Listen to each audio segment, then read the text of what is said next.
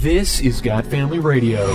Hello, this is Got Family, and I am Kerry Berger, and we tell stories from the crossroads of business and family. Today, we're talking a little bit about what happens when I've got one business and many children.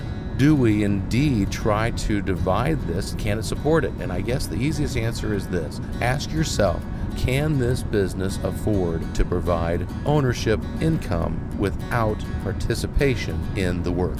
If so, then you may be able to split your business amongst multiple people. If not, then you're going to need to consider alternative inheritance, which could be in the form of insurance, could be in the form of other assets, or it could be that you allow the one who's getting the business to buy it, and those payments then go into the estate for division amongst your family. This is Got Family. We're telling stories from the crossroads of business and family. To hear more stories from the crossroads of business and family, search Got Family on iTunes or visit GotFamilyRadio.com.